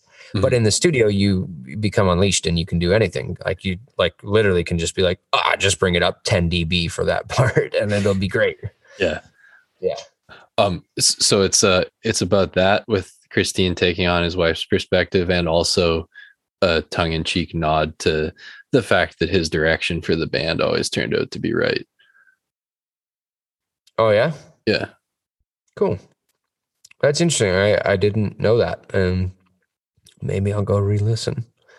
Maybe it'll move up from the last spot on the album for me. Well, That's where it's for me. it's interesting for me because usually in jazz, the drummer was often considered like the leader of the group, Buddy Yeah, like band Rich and leader. his Yeah. but in like rock and pop and stuff, it quickly became like kind of guitar singer driven most often. So it's interesting to have a band where the drummer is like the leader. Agreed. Plus, like the name is his name. Yeah. Like really. Right. So like that to me is really cool. And I mean, he's a really great drummer. I love watching him play. He's a big guy, hey? Yeah. Well, I think that's why they call him Big Daddy. But like to the extent that it's like kind of awkward how big he is. Yeah. Yeah. Cause a lot of drummers were short, like Ringo's 5'8", Charlie was around that. Bonham was like average, like 5'11". And what's Mick Fleetwood, 6'4"? Yeah, he's got to be. Every picture I see of him, he's like towering over. Towering over everyone else. Like I even noticed it at 6'2". Whenever we'd be sharing a bill with people, I'd have to be like adjusting things as high as they go to play comfortably. Yeah, no, I mean, imagine being 6'5". You like see his legs with the kit. Like he can't do anything to actually get it to be like a right angle. Like it's like way up there. Yeah, which starts to lead to like, sore back and all Yeah. sorts of stuff. Yeah, absolutely. And frankly, it inhibits your ability to do faster, more complex stuff with the pedals. Oh yeah, absolutely. Absolutely. That stuff only works right when you have the drum kit set up optimally. All right. It's like an ergonomics. Yeah, like your foot should be slightly dangling to be able to pull it off. Right.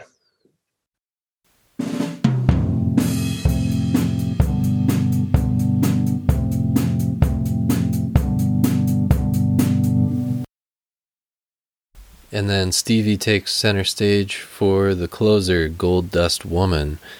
Verse 1, rock on, Gold Dust Woman. Take your silver spoon, dig your grave. Heartless challenge, pick your path and I'll pray. Wake up in the morning, see your sunrise. Loves to go down. Lousy lovers pick their prey, but they never cry out loud. Cry out.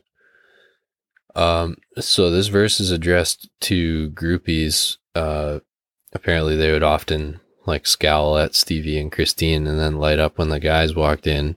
And you can definitely hear the resentment in her voice, but also, not really, seeing them as a true threat, or not, thinking that they're quite on her level.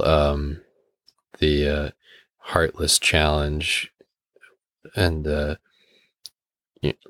yeah, anyway, and the gold dust is cocaine. Then the chorus, well, did she make you cry, make you break down, shatter your illusions of love? And is it over now? Do you know how? Pick up the pieces and go home.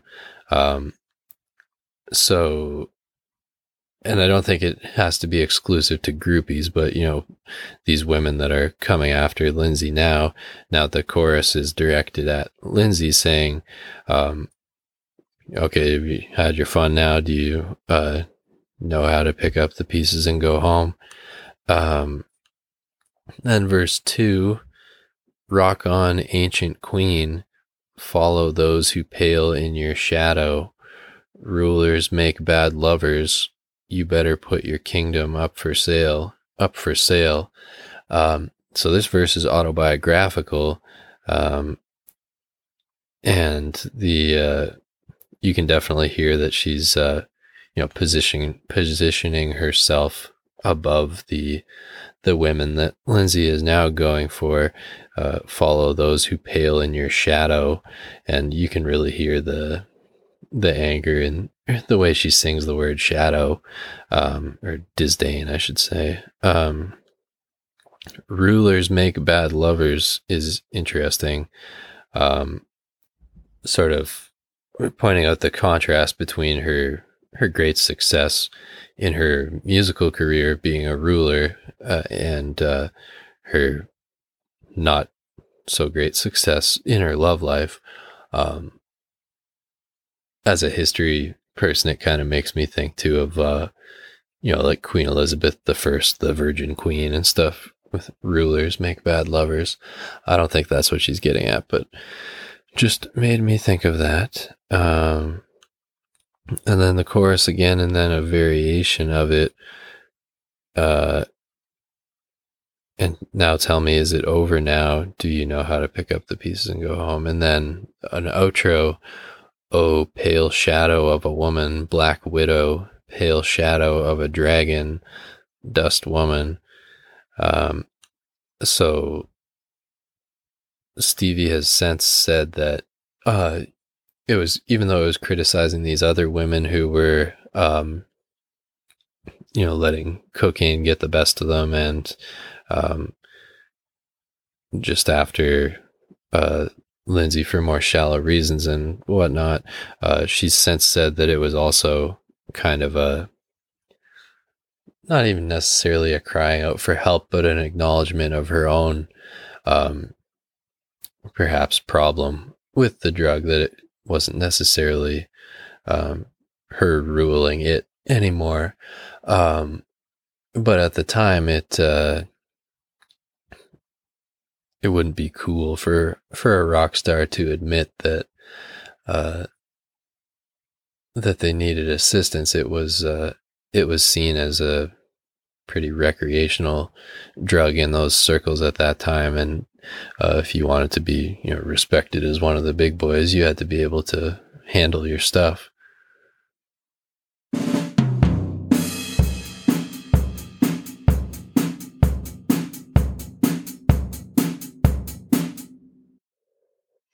This song, I thought I was going to rank this last on the whole album when I went into it, and it ended up being third last.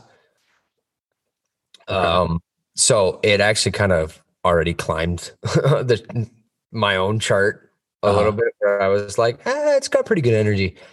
It just never did it for me. To me, I don't know. There's something about it also being like the ultimate track on the album. It kind of has this feeling of like an afterthought to me kind of thing. Even though like I know that's not something that most people get from it. I don't know, just for me, it's like it almost sounds like a B-side of The Chain. Huh. That's interesting, because I like it a lot better than The Chain.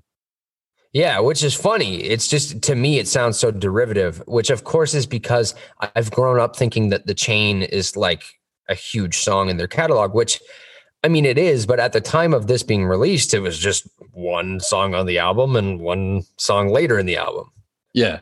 And there's probably Fleetwood Mac aficionados out there who could tell us, for all we know, this one was actually written first at the sessions, right? Yeah. Right.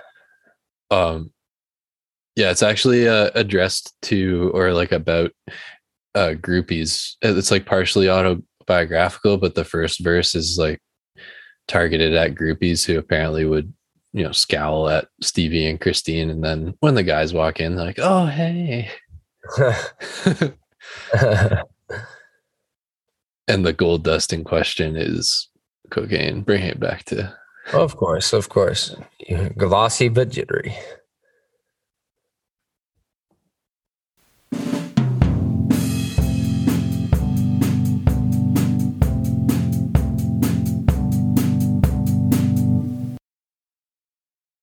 Okay, in terms of general thoughts about Rumors, it certainly reflects the long perfectionistic recording process. These are really well written, well engineered, well produced pop songs. And as Spencer said, there's a reason that it's been so popular. When you have an album that sounds like it could, like every single song could have been a hit single, you're doing pretty well. It definitely has a, as I said, glossy but jittery kind of feel, really pristine sound quality, very energetic, even though it's, softer rock and there are some ballads on it. It does have a pretty good push to it, which, of course, is in line with what we were mentioning about the cocaine factor at this point, and what I was saying about how the sort of acid fueled idealism that characterized so much of the mid to late 60s in the rock world and culture more broadly, especially in California, by this point, a decade later, had given way to sort of coke fueled hedonism. And this is getting towards the line where this is right around when punk was starting and pushing back against what they deemed to be kind of ridiculous excess on the part of rock musicians. And this album is definitely, you can hear even though the music isn't really excessive, like they're pretty tight focused songs, just the overall sound and certainly the process behind it reflects the excess that characterized the rock experience in the mid 70s. And further to that point, thematically, you really don't find any philosophical songs on here, or, I mean, Dreams has a little bit of that, which we talked about, but it's not trying to really change the way the listeners or society at large thinks or acts or anything. It's pretty much about getting laid and getting paid. All 11 songs are fairly directly about relationships, understandably, since that's what was on all their minds with what was going on in their personal lives at this point. I think I read some reviews about the album before as part of my process, and a lot of them mention how part of its appeal and what keeps it from being, just like cheesy, broken heart music or cheesy pop is that is the contrast between the pretty upbeat sounding music and the really hurting lyrics and subject matter, and that contrast really makes it interesting. If you just had, if you pair really upbeat lyrics with upbeat music, it's like, okay, well, I'm walking on sunshine, I can only listen to that for so long.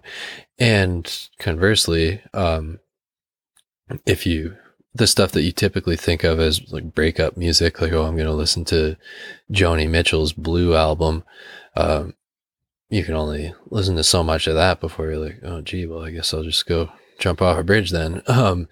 But the juxtaposition between the heartbroken subject matter and the like I said, glossy and jittery presentation of it is quite interesting. Love the cover. It's Mick Fleetwood and John Stevie. McVie. John McVie. Oh no, sorry, I'm talking about the one before this. Yeah, it's Mick and Stevie. Yeah, I don't know. There's something about the silhouette of that's just really, really nice. I like the color of it too, that kind of cream color. It's not white, it's not yellow. And it's actually a bit of foreshadowing because they ended up starting an affair that lasted about 2 years, like later in 77. Yeah, which is interesting. And I remember when I learned about that, and I was like, God, what a weird band that would be, man. I know. Like really, like I just can't imagine Like there's enough friction that comes up in a band when you're just four without dudes. the relationships. Yeah. It's kind of interesting how he's got those two like massive balls suggestively hanging. Oh, I didn't even see that. Yeah, look, man. Oh, that's kind of funny. That's funny that came out in the 70s and was a hit. Yeah, well, and it ties in with what we were saying about Oh Daddy. Yeah. Wow, that's funny. I didn't even know that was there. And then the footstool that he's like stepping on, so random, like looks like something you'd see at like your grandma's house with the upholstery on it and the Yeah. And it's like I hope that just was in the room and they just tossed it in. Like I hope they didn't send a guy out to go buy that for the cover. You know? Yeah, like scour every antique shop in Napa County. Yeah. And then I think just purely in terms of the singing and playing, it's excellent and also a great exercise in restraint. Everything is in service of the songs because they're really good songs. And certainly they all had more technical chops than they show here, which really shows a great understanding of the difference between what's required in the studio and what makes great live music. They really display a master understanding of songcraft and studio craft, which is part of why it's such a massive why it was such a massive hit and why it continues to be such a massive seller. There's sometimes you have one but not the other. A lot of artists know how to write really incredible songs but don't quite nail how to present them perfectly in the studio for radio play and all that, if that's what you're going for, which they obviously were here. And lots of people know how to make really great sounding recordings, but it's just not that clever of a song. So it's like, okay, well, yeah, it sounds nice, but you're not really saying anything. And this album has a high combination of both. They also have a huge advantage in having three singers in Lindsay, Christine, and Stevie, who are all good enough to be the full-time lead singer in a top tier band. And yet they have all three of them, and they do a great job of alternating between them here, which keeps it really fresh and contributes to that sense of momentum. And they're all unique voices in there. Like Lindsay, I think, is his voice is sweeter than your typical rock frontman. Christine probably has the prettiest voice of the three of them, and great contrast between her smooth, soft, smooth voice. Soft's the wrong word because she has power, but between her really pretty smooth voice and Stevie's huskier voice that suggests some grit underneath.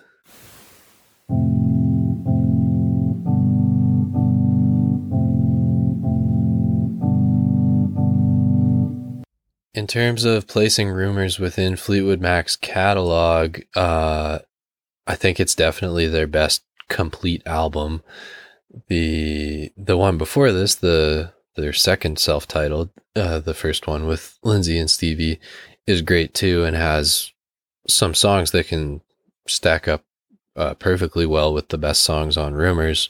Say You Love Me, Rhiannon, Landslide. But Rumours is definitely more consistent top to bottom. The album after Rumours, Tusk, has some good stuff. I love the title track on that one, but and it's a double. It definitely can't keep pace with Rumors for like song for song quality.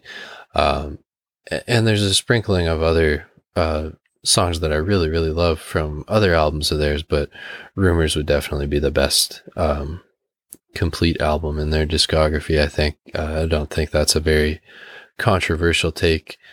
And I like some of the stuff from the earlier blues incarnation as well.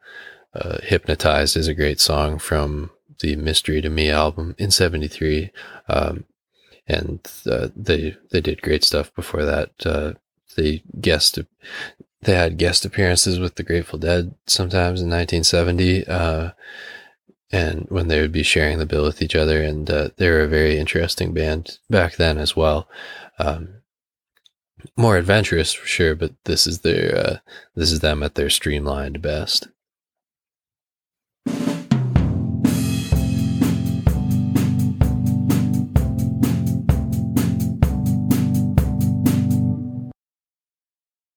In terms of scoring and ranking Rumors, I'm inclined to go with about a 4.7 out of 5. I don't mean that disrespectfully at all, that I didn't give it a full 5 out of 5. It just doesn't quite, and this is where personal preference colors it, even when you try to be super objective, because I am not as much of a pop fan. I prefer stuff that's a bit more instrumentally adventurous, or an album that has at least one epic, like a longer song, that kind of thing. I prefer a bit heavier. That makes it easier for me to put an album like Led Zeppelin 4 or Sticky Fingers at the perfect score, whereas somebody who is more pop leaning and really values that type of songcraft will have an easier time putting Rumors at a 5 than albums like those two. So I highly respect it and rate it really highly. According to Acclaimed Music, the site that averages out a song or album's finishes across all published lists, Rumors is the 59th most celebrated album of all time, third most of 1977, and 18th most of the 70s.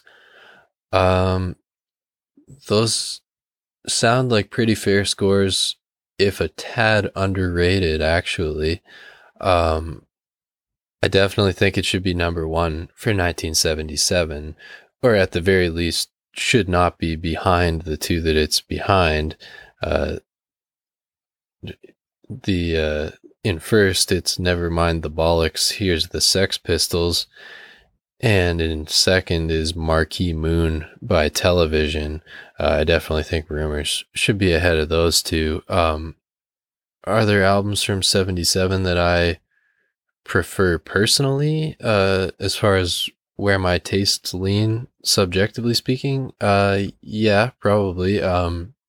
One that we'll talk about in a month or so, Let There Be Rock by AC/DC, which I'm sure Spencer would find blasphemous for me to put that ahead of Rumors, and I'm not saying that it's more clever songwriting or anything, but for my personal taste, most days I would rather listen to it. But and Pink Floyd's Animals would be in that discussion for my personal favorite albums of 77.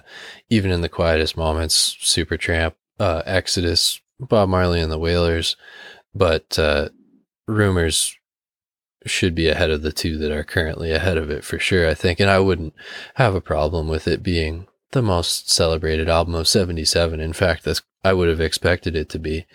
And then 6 individual songs from it, so more than half the album, are listed themselves on the song list, which shows you how jam-packed full of hits it is.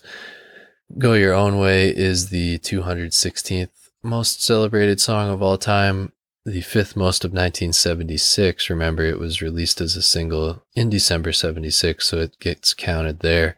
And the 43rd most of the 70s. Dreams is the 573rd most celebrated song of all time, 12th most of 77, and 120th most of the 70s. The Chain is at number 1238 all time, 29th for 77 and 260 260th of the 70s. Don't Stop is at number 2187 all time, 48 for 1977 and 456 for the 70s. Gold Dust Woman is at 5234 all time, 109 for 77 and 1011th in the 70s. And finally, You Make Loving Fun is the 6,928th most celebrated song of all time, 130th most of 77, and the 1,288th most of the 70s. So as far as my personal list, it's tough, because this is one where I do have a bit of a divide between my trying to be objective self and my subjective self. But let's go with subjective. I think I would feel confident saying that it's in my top 25 albums on my personal list, which I guess means that I like it about twice as much as the average, since it's the 59th most celebrated album of all time. Yeah, even if you make the argument that it's objectively better than some that I prefer, there are going to be several Zeppelin, Stones, Beatles, and maybe a few other artists albums that I would put ahead of it personally, and two Grateful Dead albums, Working Man's Dead and American Beauty. But anyway, yeah, really fantastic album, and you're splitting hairs to critique it too much. No, but I mean, it's definitely one of the best albums of all time, and it's 100% worth a listen. And if you don't know what a Fleetwood Mac is, you should. It's not a truck. Yeah, exactly.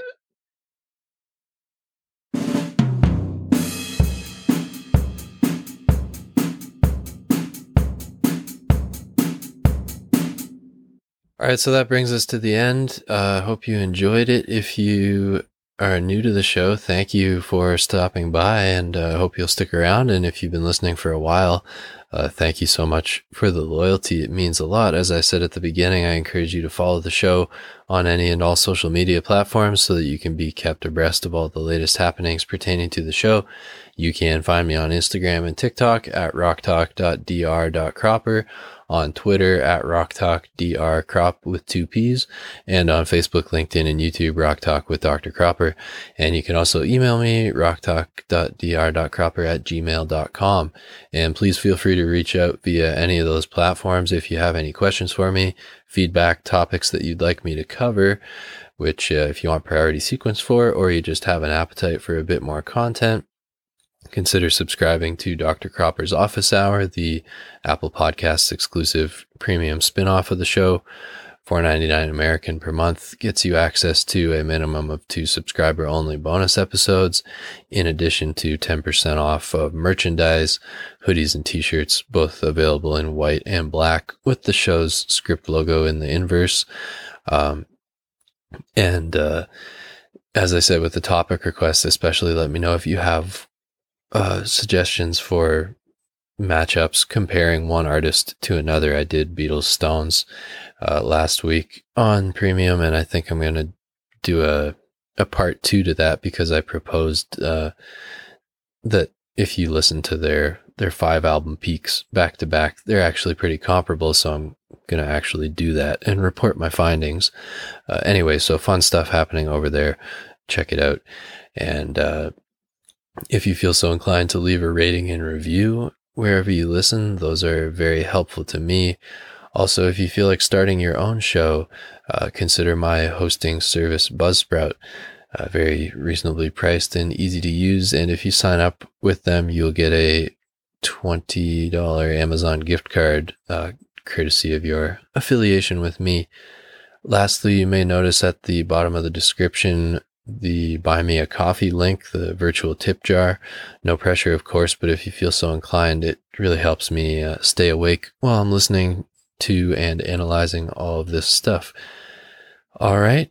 So once again, thank you. And next week we will be, or maybe later this week, next episode will be the Grateful Dead Dave's Picks Volume 41. It finally arrived, so I'll have a listen or two to that and give you my review. And then the episode after that will be Led Zeppelin's Australia-New Zealand 1972 tour.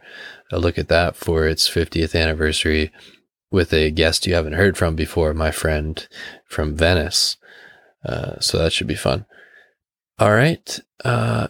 Thanks for listening, and take care until next time. All right. Class dismissed.